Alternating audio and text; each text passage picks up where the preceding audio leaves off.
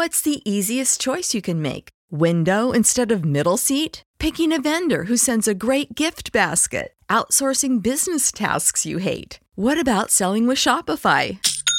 Whether you're selling a little or a lot, Shopify helps you do your thing, however you cha-ching. Shopify is the global commerce platform that helps you sell at every stage of your business. From the launch your online shop stage to the first real-life store stage, all the way to the did we just hit a million orders stage. Shopify's there to help you grow. Whether you're selling scented soap or offering outdoor outfits, Shopify helps you sell. Wherever and whatever you're selling, Shopify's got you covered. Sign up for a $1 per month trial period at shopify.com/try. Go to shopify.com/try now to grow your business, no matter what stage you're in. Shopify.com/try.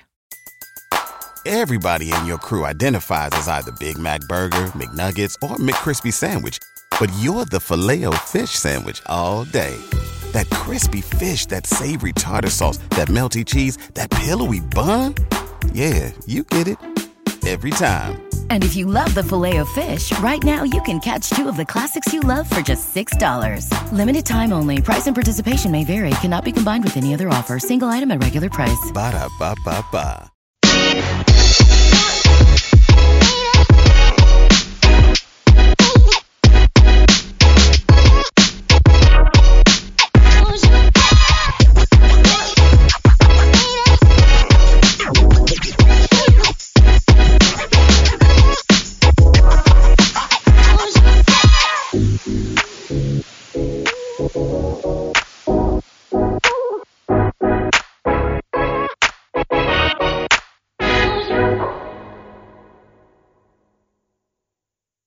What's going on, guys? Welcome back to another episode of the Sixer Sense podcast. It's your co-host, Jack Duffy, and I have Chris on. What's going on?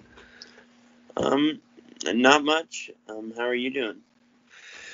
Oh, man. Tonight started off slow, but Elton Brand said he had a plan and we'd find out, and we certainly did. Yeah, I was a bit worried there at the beginning because free agency basically started with JJ leaving, and not much else happening on Philly's end, and it looked like it could get pretty dark, but Elton managed to make some pretty big moves, and now the Sixers are sitting in a pretty good spot, all things considered. Yeah, I think once the weird stuff gets sorted out with Miami, I think it has nothing to do with the Sixers. The Sixers part's done, but I think everything's going to work out. Yeah, let's start with the first signing, like we just talked about. J.J. Redick kind of started the night off with sour taste in our mouth. He signed a 2-year, $26 million deal with the New Orleans Pelicans. And from what I've heard, there is no indication from the Sixers that they were going to bring him back. I guess this might have been the plan. Not sure if it was or not. From my point of view, I feel like having J.J. was definitely a very big priority this offseason, just of how big of a impact and how valuable he was in the offense last year. And him not being here this year with his shooting and floor spacing, not being there, that's going to be something that's going to be hard to replace. But I guess the Sixers and him were far away on money, and that's what caused the split. I think if the Sixers' end goal was to run it back, and then if that was an actual possibility, which at this point it doesn't look like it was, I think keeping JJ would have been and should have been a top priority. But if the Sixers and Jimmy Butler were as far apart as Woj has made it out to be, I don't think the Sixers, it's my understanding that they couldn't have signed Horford to the deal that they did and completed the Miami trade and re-signed Redick. So it sounds like JJ was kind of the odd man out in this situation. But I do like the fit in New Orleans a lot. The Pelicans really need some shooting around Zion, Lonzo, Ingram, and Drew Holiday. So I do think the fit's really good on that end.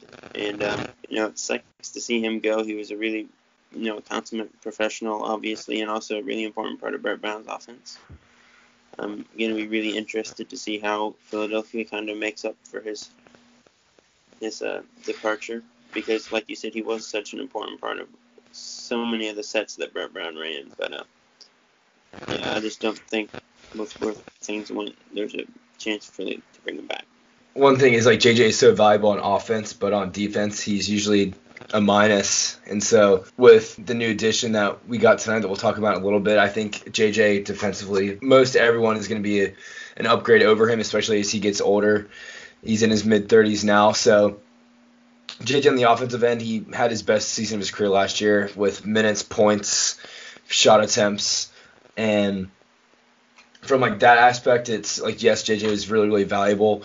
But at the same time, the Sixers look like they're prioritizing defense, and they still have time to find shooting. So I don't think it's the end-all or be-all that JJ's gone. Like you said, he was the odd man out. So, and with the stuff with the guys they got in tonight, I think overall this team is better suited than they were before. Yeah, I don't think on the whole I would prefer this version of the team over running it back with the same 5-man group from last year. I think the Sixers are in a better spot with Jimmy and JJ.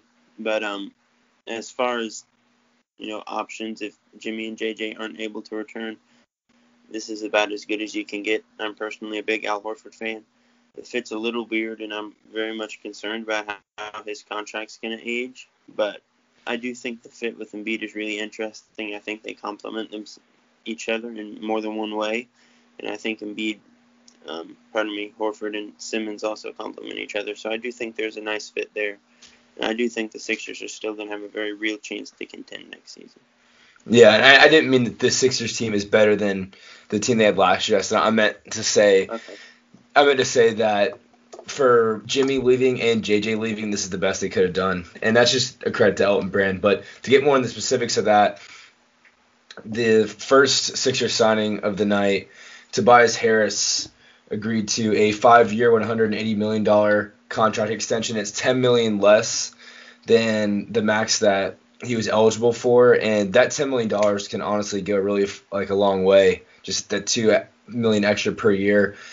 That can be used towards, if you have any room for a biannual exception or mid-level exception, this kind of stuff like that, $2 million is a decent amount. Like we saw teams this year paying a decent amount of money for draft picks. So saving $2 million per year with Harris is huge. And then just having, I think Harris by himself, I talked about this on an earlier podcast, Harris by himself is going to thrive so much more than without Jimmy, just because the way he fits in with Ben Simmons and Embiid just is that low usage wing scorer, and he'll be able to get a lot more shots off now. And he'll thrive a lot better in the offense now that Jimmy's not there. Obviously, they're not as good without Jimmy on the team as well, but I think Tobias is going to have – we already saw glimpses of it last year with him in the Clippers. Should have been an all-star, and I think this year he's going to make a big splash and have the best season of his career. Yeah, I think a lot of Tobias' struggles in the postseason just came down to him being in a role that he's not comfortable with and kind of being overshadowed by Jimmy and the other stars. So I do think just on a personal level, he's going to be a lot better this season. I think having a full summer and a full season with the team from a continuity perspective is also going to be big for him.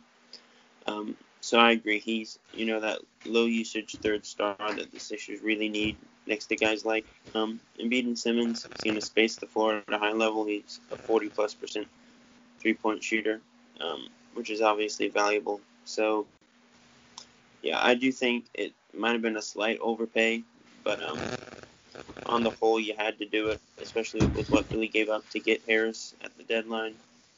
There was really no moving forward without him.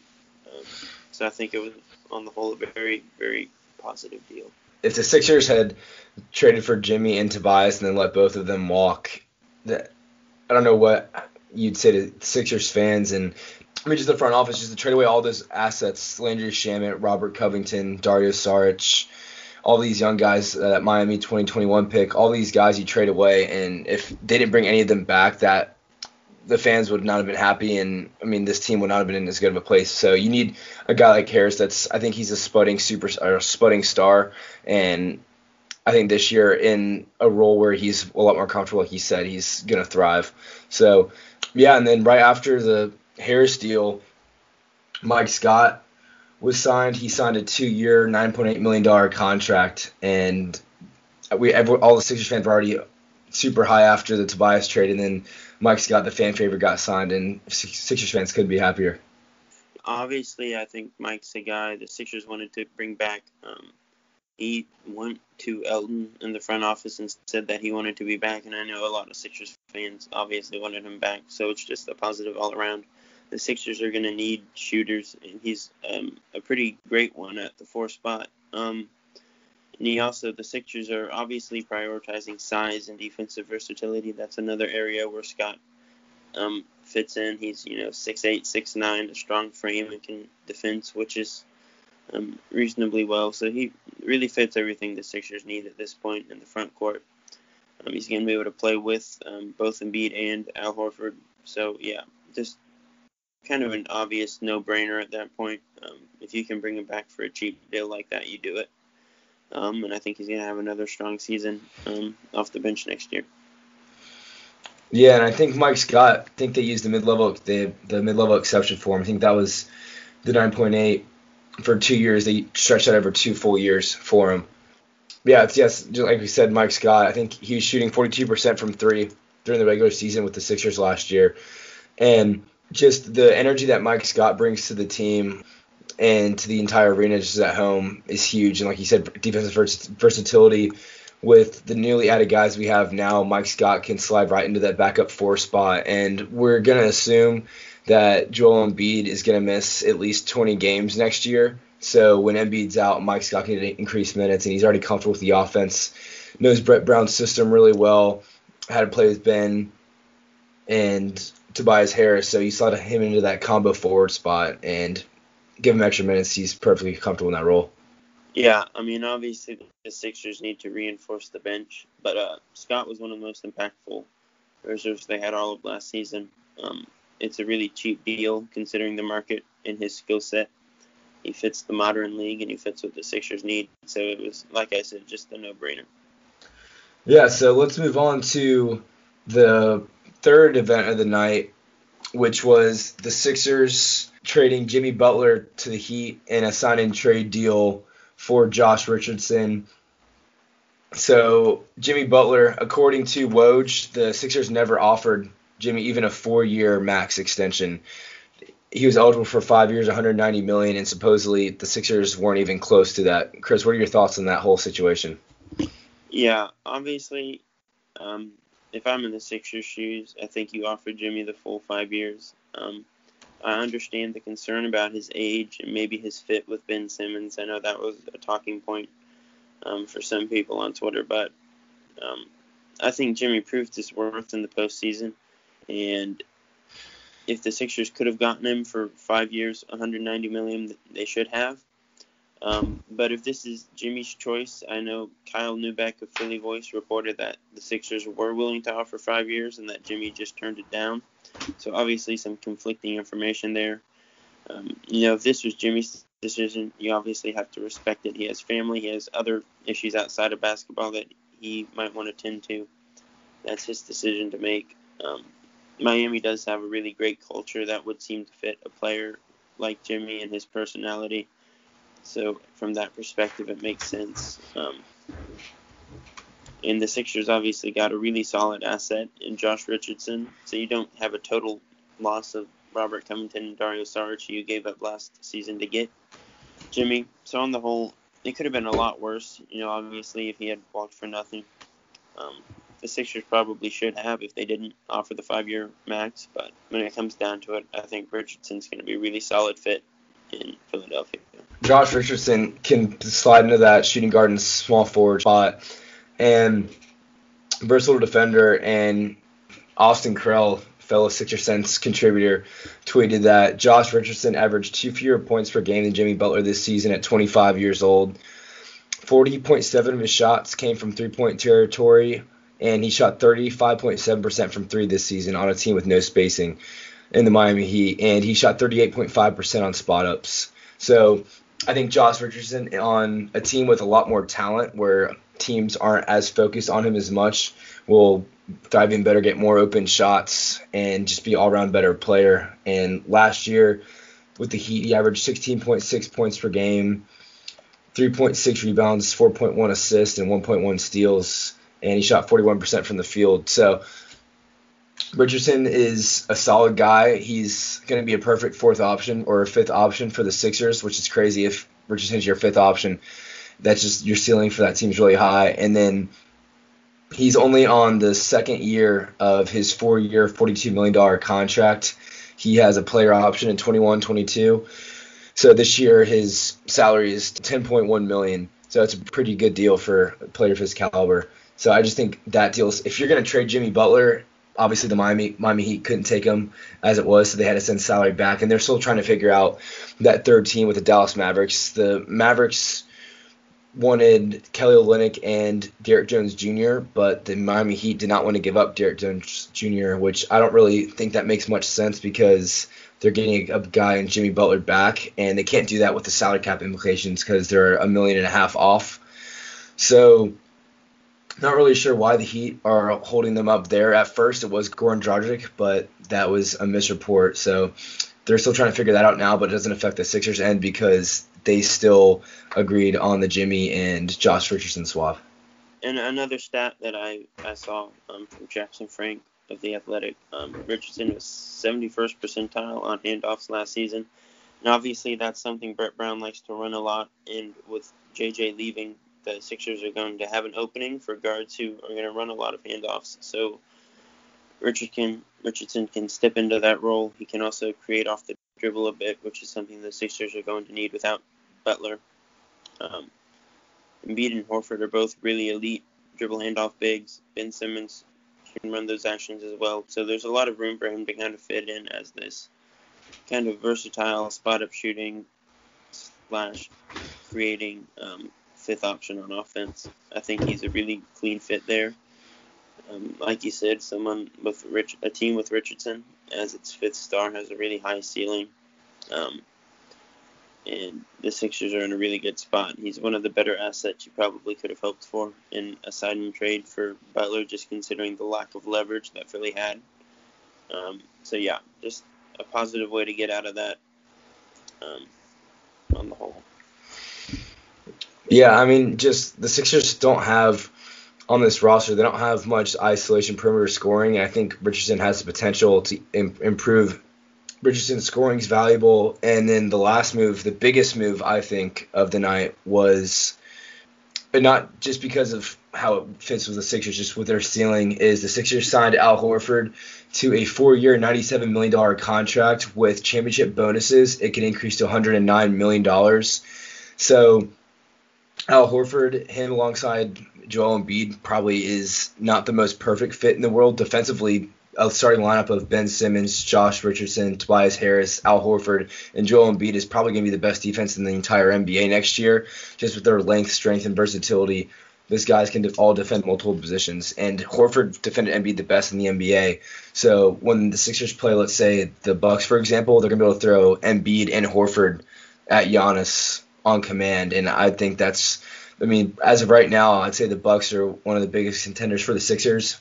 Right now in the East, we'll see if Kawhi stays, but Horford alongside Embiid, it's a kind of a weird fit, but Embiid isn't going to play 82 games. He's probably going to play 60, and he should be on a minutes restriction, so that is perfect for Horford that can play all the minutes that Embiid's not on the floor, so you always have Horford or Embiid on the floor. You can stagger their minutes so they're not on the floor at the same time because of the fit. That's probably not perfect, and on offense, Horford can stretch to the floor and shoot the three, which is, well, I'm really happy about the about the deal. The contract might not look good in the last half, but as of right now, this championship window before Ben is on his extension, I think you have to go out for a chance at the title. Yeah, I definitely think overall it's a positive. I do have worries about how a 4-year contract is going to age just because Horford's already 33. So he'll be 37 by the time that contract ends, making, well over $20 million per year. So not ideal in that sense, but like you said, he spaces to the floor. He's another guy who can run those dribble handoff sets that Brett likes to run, kind of pick and pop with Ben, with Richardson, with Tobias. Defensively, I think the Sixers, we kind of saw how beneficial it was to have so much size and physicality last season. I think it's one of the reasons Philadelphia gave Toronto so much trouble in the postseason, was just how big and physical they could play. And now they've gotten even bigger and even more physical. They've replaced Redick with Richardson, who's a plus defender, at 6'6"-ish. and they've added Horford to the front court. I don't know if in 4 years I would be confident about Horford being able to switch screens and guard on the perimeter like he can now. But for right now, he's someone who can defend fours. And like you said, they're going to be able to stagger minutes and even stagger rest days for Embiid and Horford. So hopefully that helps limit both their minutes, helps prolong Horford's career, and helps keep Embiid fresh for the postseason. So in that sense, in preserving both those guys, I think that's a positive. And I do think there's a lot to like about the fit, especially on defense. So I'm really excited to see how it works out. Horford's one of my favorite players in the league. Just a super smart, skilled all-around guy. So I'm definitely interested, if nothing else, to see how things work out next season. Yeah, I just love Horford's versatility, just with his playmaking ability, his high IQ. Obviously, he's one of the better defenders in the NBA. And on offense, he's just so versatile. He can kind of just do whatever you need him to do. He can fill whatever role on the team you need. He shot 74% inside the restricted area last year within 3 feet. He shot 54% from 3 to 10 feet, 54% from 10 to 16 feet. And from 16 feet to the three-point line, he shot 52%. And then on three-pointers, he shot 36%. So those numbers are outstanding. He's a very accurate shooter from all places on the floor. For a big guy, has a very unorthodox shot, but very efficient, can knock down shots wherever you need him to be. He's one of the better screeners out of big men in the NBA, and his playmaking ability just as a passer. With Ben Simmons hopefully expanding his game, cutting the basket off the ball and setting screens, Horford can be that distributor, and hopefully Embiid can do that too. So with Horford on the floor, you can throw him in there and he can play make like a point guard or score in the post like a center. Yeah. I'm genuinely just excited to see how the defense looks. I think the Sixers' size is such a unique thing, because there's not going to be a team in the league next year that's remotely as big as the Sixers in terms of their starting five. So I do think with how physical Horford and Simmons play at 6'10" plus, along with Embiid, obviously, who's 7'2", 280 or whatever, that's so much size and physicality to throw at other teams on defense. I do think it's going to give the Sixers a really unique edge. And obviously, you got a really high IQ guy and a great leader in Horford who can kind of help with the locker room and all sorts of things. Just generally considered one of the better teammates and professionals in the league. So in that respect, I'm just really interested to see how things play out. Yeah, so, I mean, as of right now, we've let JJ walk. I just didn't agree on deal with JJ. Traded Jimmy Butler for Josh Richardson, and then signed Al Horford, and then obviously Tobias agreed to that 5-year, $180 million contract. Also, with that Tobias Harris contract, there are no player options. So that's full 5 years. There's no opt-outs. So Chris, what are your expectations and predictions for what the Sixers do next? Obviously, we probably need to address the backup with the backup point guard spot and address some shooting. Yeah, I honestly don't think center is really a big concern at this point, obviously, with Horford. I think Jonah's going to improve just organically next season, even if he's not perfect. I think he's someone who can still play spot minutes, hit a few threes and defend on the perimeter. And hopefully they re-sign Boban to a minimum or near minimum deal. I think he's still worth it just for his regular season minutes. And I think the biggest need at this point is a point guard who can not only run the offense when Ben sits, but who can just space the floor and hit some pull-up jumpers. They do need some more shot creation, I think, on the perimeter. I don't think Richardson and Tobias is enough in that sense in terms of half-court shot creators. So getting another point guard who can kind of make stuff happen off the dribble should probably be Elton Brand's number one priority at this point.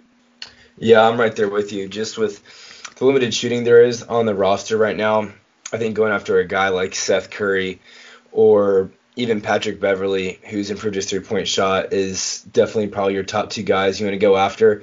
Obviously, I think Seth Curry would be a better fit just with his versatility, being able to come off screens and just space the floor. You could play him alongside Ben Simmons if you wanted to. So I think Seth Curry's definitely got to keep your eye on, and just shooting from that guard spot. The Sixers need a good backup point guard.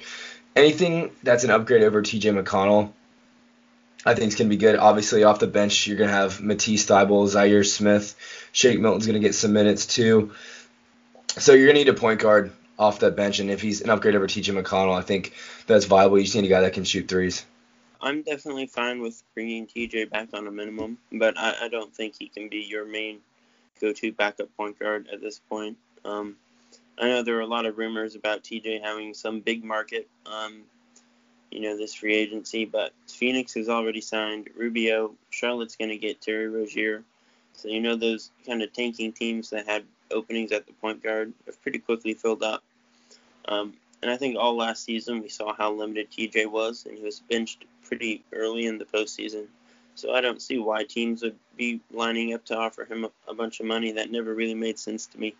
So I do think in the end, just given how much he loves Philly and how much Philly has embraced him, how much Brett Brown in the front office has embraced him, I think we end up seeing TJ back in Philadelphia. But he can't be the one solution at backup point guard. They need someone who can shoot off the dribble.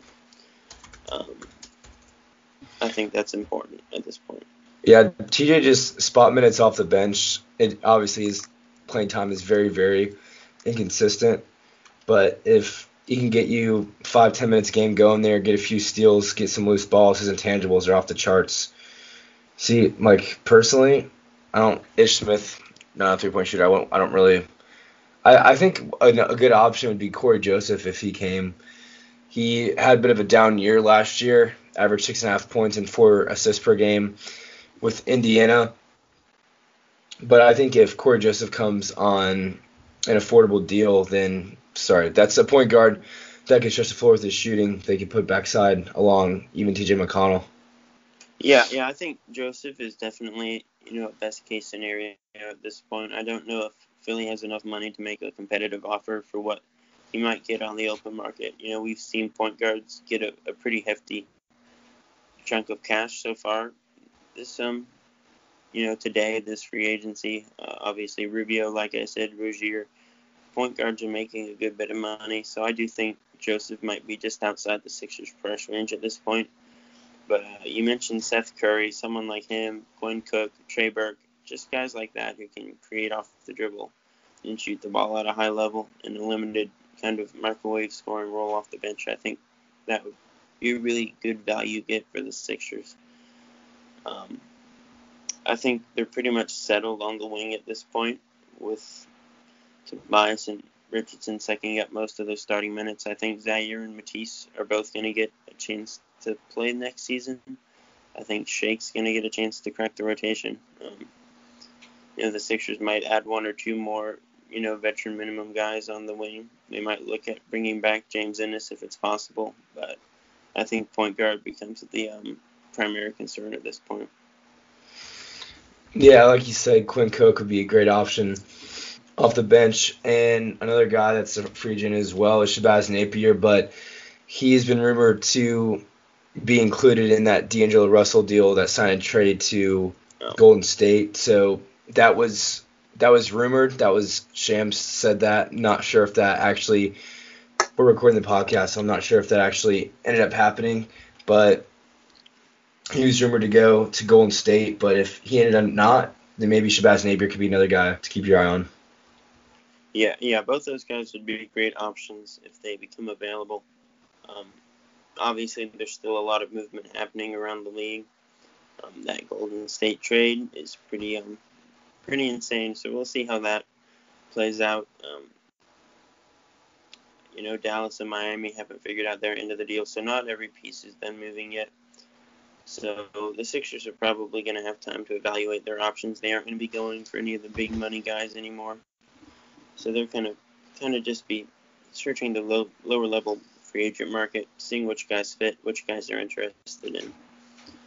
We should probably see a pretty complete roster within the next week or so, I would say. I think at this point, James Ennis is definitely not going to come back. We'll probably see Boban on a minimum deal. I think a team's going to throw money at TJ, so maybe he comes back, but I think a team gets desperate and misses out on guys, and TJ leaves town, and then, yeah, exactly. That'd be, if TJ was the Lakers starting point guard, that'd be very interesting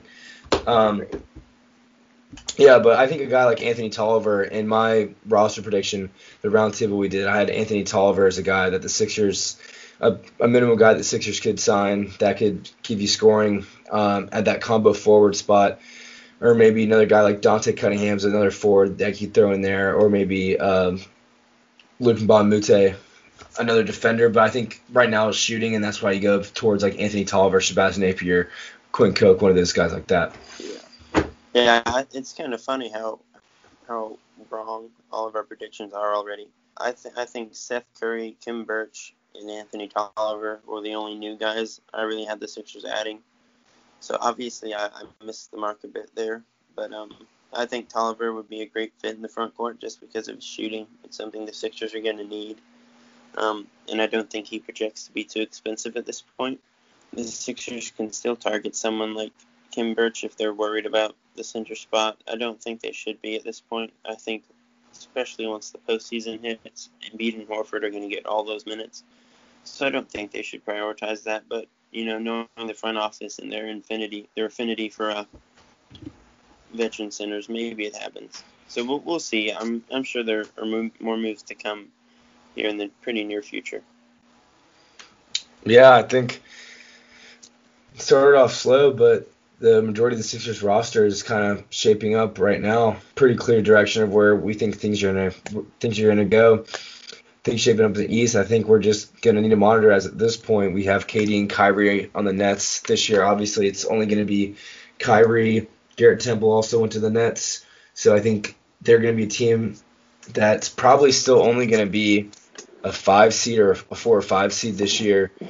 Boston has Kemba Walker. I think they're going to be around the way they were last year. And I think right now the Sixers and the Bucks are going to be the top 2 teams, especially if Kawhi goes to the Clippers, then I think still or even if Kawhi stays with the Raptors, I think it's still Bucks, Sixers, Raptors at the top of the East. And we'll see. And I think Sixers might even have the edge at that point. Yeah, I definitely think if Kawhi goes, it's pretty clearly Milwaukee and Philadelphia at the top with Boston, Indiana, and Brooklyn trailing in that second tier. Toronto joins the top tier if Kawhi comes back, and maybe Toronto, just based on what we saw last season, goes into the year as favorites. But I do think the Sixers are in about as good a spot as you could hope for, considering that both Butler and Redick ended up walking. I think if you told us a few weeks ago that Butler and Redick wouldn't be back, we would be a lot more worried about where the roster was going than where we are right now. I think Horford's going to be better than expected. I do think Tobias is going to be better with an expanded role on offense. And Richardson is a really great asset to have as your 5th option. So I do think the Sixers are in a good spot. And I do anticipate them contending for an Eastern Conference title next season. Like you said, that window's a bit shorter maybe, just because if KD does come back at full speed, that net team, at full strength, that Nets team becomes really formidable, but we'll see what happens. Looking at it from an outside point of view, it probably wasn't likely that both Tobias and Jimmy. I think if both Jimmy Butler and Tobias Harris came back, it would have hindered on the development of Ben Simmons and Joel Embiid. So only having one of them, it kind of helps out Ben Simmons, especially because there's less perimeter ball handlers. So Ben Simmons can evolve as a point guard and a playmaker. And hopefully he attempts more jump shots. With the limited shooting now in this lineup, Ben's going to be forced to actually have to attempt jump shots. And Al Horford's kind of like an insurance policy for Embiid because we have no idea how his health's going to look. He could have a bad injury to his arthritis-plagued knees that could put him out for an extended period of time. And if Embiid somehow just completely declines and regresses a ton, and maybe we've already seen the best of Embiid, I really hope not, then you have an insurance policy in Al Horford. Yeah, and I do think the Sixers, at this point, it looks pretty likely that they are going to invest a 5-year max in Ben Simmons. So that's a commitment that they're going to make, and it's a commitment that they should make. I've never been one to buy, trading Ben just because of fit. I think I think Simmons and Embiid have figured out how to play together. I do think the Sixers can succeed and win a title with those two together. I think they almost did it last season. And Ben's only going to get better at this point. So I do think putting him in a better position to succeed, and maybe that was one of the motivations behind not extending Butler for so long. I think that's an important thing, but yeah. So I don't really know if there's much else to talk about now. Sixers addressed the big question marks we had, the main ones, which were Jimmy Butler, Tobias Harris, and then addressed both of those. We turned Jimmy Butler into Al Horford and Josh Richardson. So I think that's definitely a positive there. And then the bench got Mike Scott back, so we just need to address that backup point guard spot, and then I think it's smooth sailing from there. Yeah, I do think this upcoming season is going to be one of the more, obviously we've been saying this, these past 3 seasons as a whole have just been really interesting because of the roster turnover we've seen. It happened with the trades last year, and it's happened again this summer. So I'm just really interested to see how all the pieces mix. The Sixers have really gone out of their way to try to find the right mix of talent and star guys to play with Embiid and Simmons, and now they're pretty much locked into this core. Embiid and Horford and Harris and Simmons are all going to be here for the next 4 or 5 years, barring a trade, and Richardson could very well get an extension like that in the next couple summers. So I think we're finally kind of settling into what this roster is going to look like for the foreseeable future, and I'm really interested to see how it all plays out. Yeah, it is nice to finally have guys here that we'll know will be here for multiple years, because we've had, like you said, the roster turnover has been insane the last couple of years. Yeah, and I think the guys will get off the bench if that backup point guard spot's going to be a multi-year deal, and that backup center spot as well.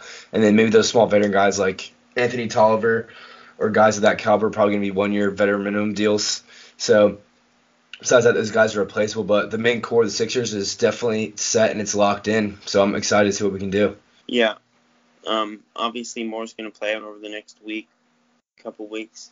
But we now have like an official core for the Sixers moving forward for the next 4 years at least, and it's an exciting time. I think it's a really interesting mix of talent. Elton Brand and management have obviously put an emphasis on size and defensive versatility. And given where the league's at, I think that's a really unique route to take, and we'll see how it plays out. If you just told me a month ago that the Sixers roster would be Josh Richardson and Al Horford, I would have said you're crazy. So it's kind of strange how that all worked out, but we'll be keeping you guys updated as we go along in free agency and how everything rolls out. So there's still a lot left to go. There's still Kawhi Leonard has to make his decision. There's other big key free agents that still haven't decided where they're going yet, but day one free agency was huge. There was $2 billion spent in the first 2.5 hours on contracts, so just so much money. I don't think we've seen as many big dumb contracts we saw in 2016, but it's been exciting, and we'll keep you guys updated. Yeah, thanks everyone for listening. We'll obviously have more here and on the site in the near future, so just stay tuned.